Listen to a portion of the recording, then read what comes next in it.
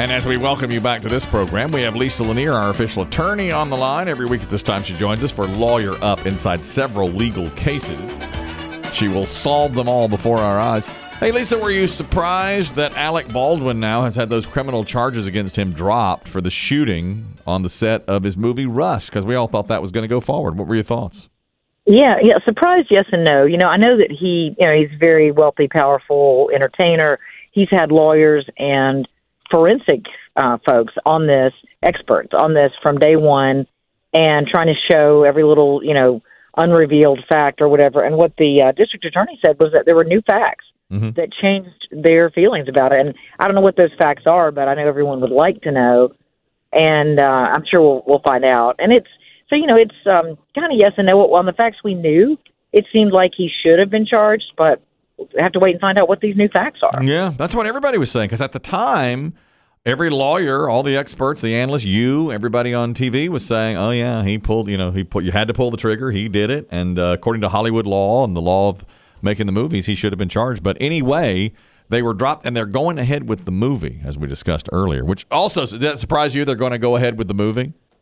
Yeah, that happens. People die on movie sets, and so it's pretty much standard that they go forward, but just not under these circumstances. This is a new time, a new thing where you see this, where one of the actors accidentally shoots somebody on the set. That's just unprecedented. But it is precedent for anytime somebody dies.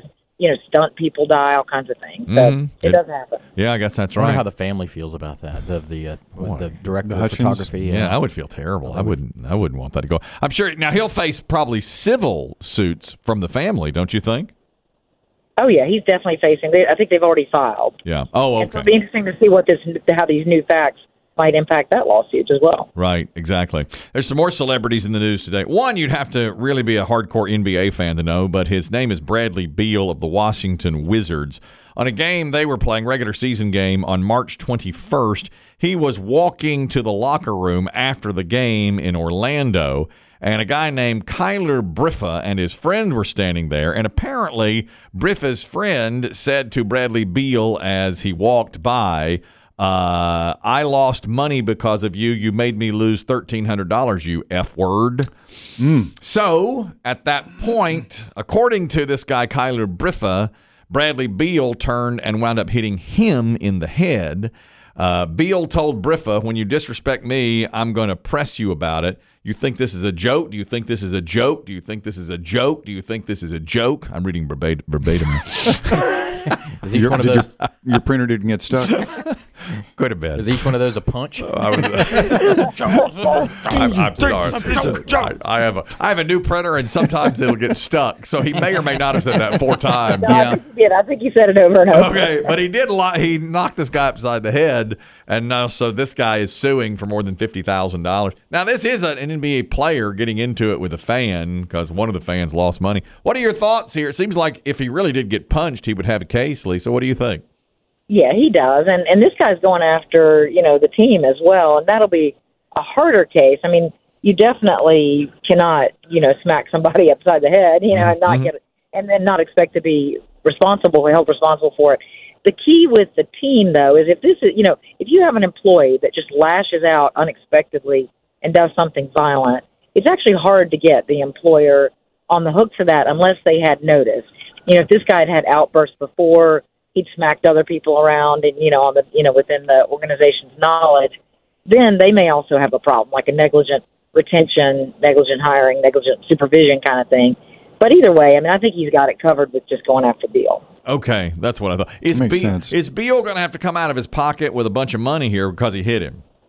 I think it's going to depend on how these folks come off to the jury, because it wasn't like he punched him either. He did that sort of, like when the guy was wearing a hat, and he did that sort of like smack you sort of at the top of the head where it makes your hat fly off. Okay. So it looks funny. It's sort of like, it's kind of like you're going to smack you punk, but not hard. I gotcha. Okay. Right. So intent means a lot here. Yeah, I think so. It wasn't. My understanding was he did not like fist punch him or anything. He did this like knock your hat off your head, Okay. So that's different. Yeah, so a jury might not take that too seriously, and the way they were mouthing off at the guy, the jury might have sympathy for Beal. Maybe.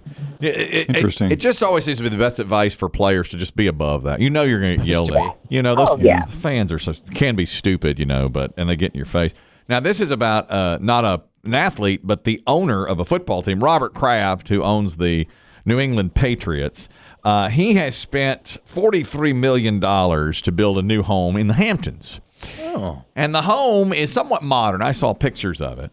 And now Kraft wants to put an elevator in the home, but not on the inside, but on the outside. You can see the elevator shaft, and it moves up the outside. And his doctors say he has mobility issues, and that's why he wants the elevator. And he won in a contentious vote. The Architectural Review Board of the Hamptons said yes in a 3-2 vote a year ago. It's a squeaker. Yeah. John got her by just one vote. Who are these other two? Okay, 3-2. And so he was going ahead with the building of his elevator in the 8.5 bath, 7-bedroom home. That's tiny. In the Hamptons. But now some others are saying, no, you're breaking all sorts of rules here. You cannot do this. His doctors say he's got mobility issues. They say, oh, yeah, we've got videos and pictures of you playing tennis with your much younger girlfriend. Tell us about mobility issues. It seems to me, since they approved it, he's going to get this elevator. Lisa Lanier, your thoughts? Well, not necessarily, because the Architectural Review Committee, his HOA, approved it, but now the town is saying, no, it can't be exterior because that is not aesthetically pleasing. Mm-hmm. And they're not saying, you know, we're going to deny you an elevator. They're saying you can build your indoor elevator all day long. Yeah. But Kraft is saying that's going to cost me over $1 million more to make it interior. Well, to quote Biggie, boo-hoo, the house is $43 million. He's already 43 in. Go all the way. You want to go 44? Right. Don't cheap out on us now. Oh, my God. Yeah, and nobody likes his house anyway, and it's not his fault. But the person who renovated the property before him took a classic Hamptons cottage and leveled it and turned it into, and they supposedly didn't get proper approval from the town then. Mm-hmm. So I think he's paying for the crimes and sins of others that came before him because they already hate him and his house because it kind of sticks out like an eyesore in this these cozy cottages, very Hamptons-esque, that now he's come along and he's living in this monstrosity modern thing that they don't like. It's modern. So yeah, so I that's saw kind the of photos. I saw the photos. From an engineering point of view, none of us in this room has one. Could you not design an exterior elevator that is more aesthetically pleasing? It just looks like a wall, or it looks like a, No, but you can't see the shaft. Part of the house. Yeah, you got to cover the shaft. Nobody wants to see the shaft. Well, by the time he does that, he's probably spending a ton more money either way. You're right. Yeah. And why not put the elevator on the inside of the house? That's what costs so much money. Oh, that's the money. Yeah, it was over $1 million more. That's his only sticking point. Is it's over $1 million more. It's the money. And he's saying, he's saying, well, I'm going to sue you under the ADA, but the ADA has already ruled on a very similar issue many times where HOAs and ramps for people with handicap ramps. And what the ADA says is, look, you can put aesthetic regulations on it. You just can't prevent them access. Okay. You have to let them build some kind of structure to get in and out of their house. But all day long you can put aesthetic regulations, and that's what they're doing. That's right. Okay, that makes perfect sense. It's hard to feel sorry for a billionaire. It is. Over $1 million. It is. I was walking on Figure 8 Island 2 years ago. Do tell. And I told you this. Yes. I was, and I saw a modern home, and I just stood and stared at it and said, "My God, what is the world coming to?" You know what I mean? When if I wasn't so stoned, I'd have knocked on their back door. But then Tom Cruise came out on the deck and waved at me. Hey, Kelly! Hey, Justin Timberlake. I must be unbelievably high. All right. Next lawsuit comes from Chipotle. They are suing another restaurant called Sweet Green. Sweet Green is I guess it's a West Coast restaurant. They're in California at least. They have a new dish called the Chipotle Chicken Burrito Bowl. And Chipotle itself says, you know the deal. You know you're trying to capitalize on what we're doing. But it is a pepper, right? Yes, it is. Or a spice. That's what Sweet Green is saying. They're saying, wait a minute, Chipotle is a spice. We're allowed to use that name too. Chipotle says, no, you're not. Everybody knows we serve these bowls, very similar bowl to what they serve, and they're calling it the Chipotle Chicken Burrito Bowl. So they're saying it's causing a lot of confusion. But now you do have to go to Sweet Green to get it because Sweet Green is the restaurant. What do you think, Lisa? Is who's going to win this, Chipotle or Sweet Green? Well, I think that probably, depending on this fight about the font, the color and the font, that's what it's going to come down to. Because Chipotle tried back in the early 2000s to get a trademark for the word Chipotle, and they were denied because it's a generic word. It's actually a dried jalapeno, usually smoked dried jalapeno.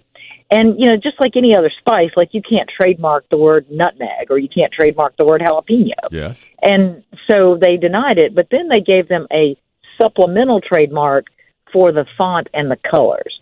So they said, look, we can't trademark that word for you. But if somebody comes along and they use the word with exactly the same color and font as you, then you've got a trademark that you can protect.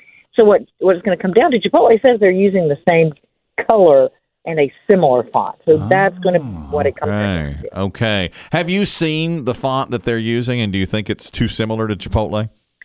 It is sort of reminiscent of the color more so, I think, than the font. But it definitely doesn't to me scream they're trying to completely rip off Chipotle. Okay. Interesting. At first I was kind of on Chipotle's side, but the more you think about it, it is a food item. Yeah. It's like copywriting ranch. Yeah. Right. Yeah, I guess so. I was on Chipotle's side too, I think. But don't you deep down think they know, okay, we're going to capitalize on this? That Chipotle, when I hear the word Chipotle, I don't think the spice anymore. I think the restaurant. I guess it's just become that, Yeah. And it's also because the product, the bowl, is so similar to a product that Chipotle has. Because I'll go to a restaurant and they'll have something that has the word Chipotle in it because it's in the dish, but it's not. Maybe it's like a steak with Chipotle sauce on it or something, but it's not. That doesn't make you think, oh, that's a ripoff. But this is like a very similar product. Yeah, we've come a long way, because when the restaurant first appeared, half of us called it Chipotle. Yeah, we did. A lot of us did. In fact, a lot of us did. That's right. Y'all finally got it right. There's a woman we talked about her earlier this week in Houston, Texas. She went to Houston Methodist Hospital to have her foot operated on. Now she had painful bone spurs on both feet. Her name is Linda Almanza, Mary Linda Almanza. And she said that one foot was worse than the other. I believe it was her left foot was the worst by far. So she wanted to have that one operated on first. She woke up from the surgery and found they had operated on the right foot by mistake. She was very upset by this, as you can imagine. And it took a long time now before they could operate on the left because she had to recover from the right. The hospital's defense was, yes, we made a mistake, but you were going to have both of them operated on anyway. So we just did them out of order. Do you think she has a great case and will get a hefty payday here from the Methodist Hospital in Houston, Lisa? Well, I think she has a good case because, in part, the doctor really, he realized right after the surgery that he'd screwed up, and he tried to cover it up, and that always makes jurors upset. That's a big no-no. So he went and he got the consent form, and he had them initial the foot that he operated on after the fact, trying to cover up that she had actually given permission for both feet, which wasn't true. And went to the husband, tried to get him to initial it. I mean, it was just a big allegedly big cover up. So, but the issue is there's really a huge limit in Texas on what you can recover. They have a cap on non-economic damages of $250,000 per defendant. So if she's able to get the hospital on the hook, there's a cap of $500,000 if there's multiple defendants. I don't think she has a hospital claim here, from what I saw. I don't think she's alleging that. So she's going to be capped at $250,000 on her non-economic damages. Okay. That's pretty low. Okay, all right. But I think she'll wind up getting that, $250,000.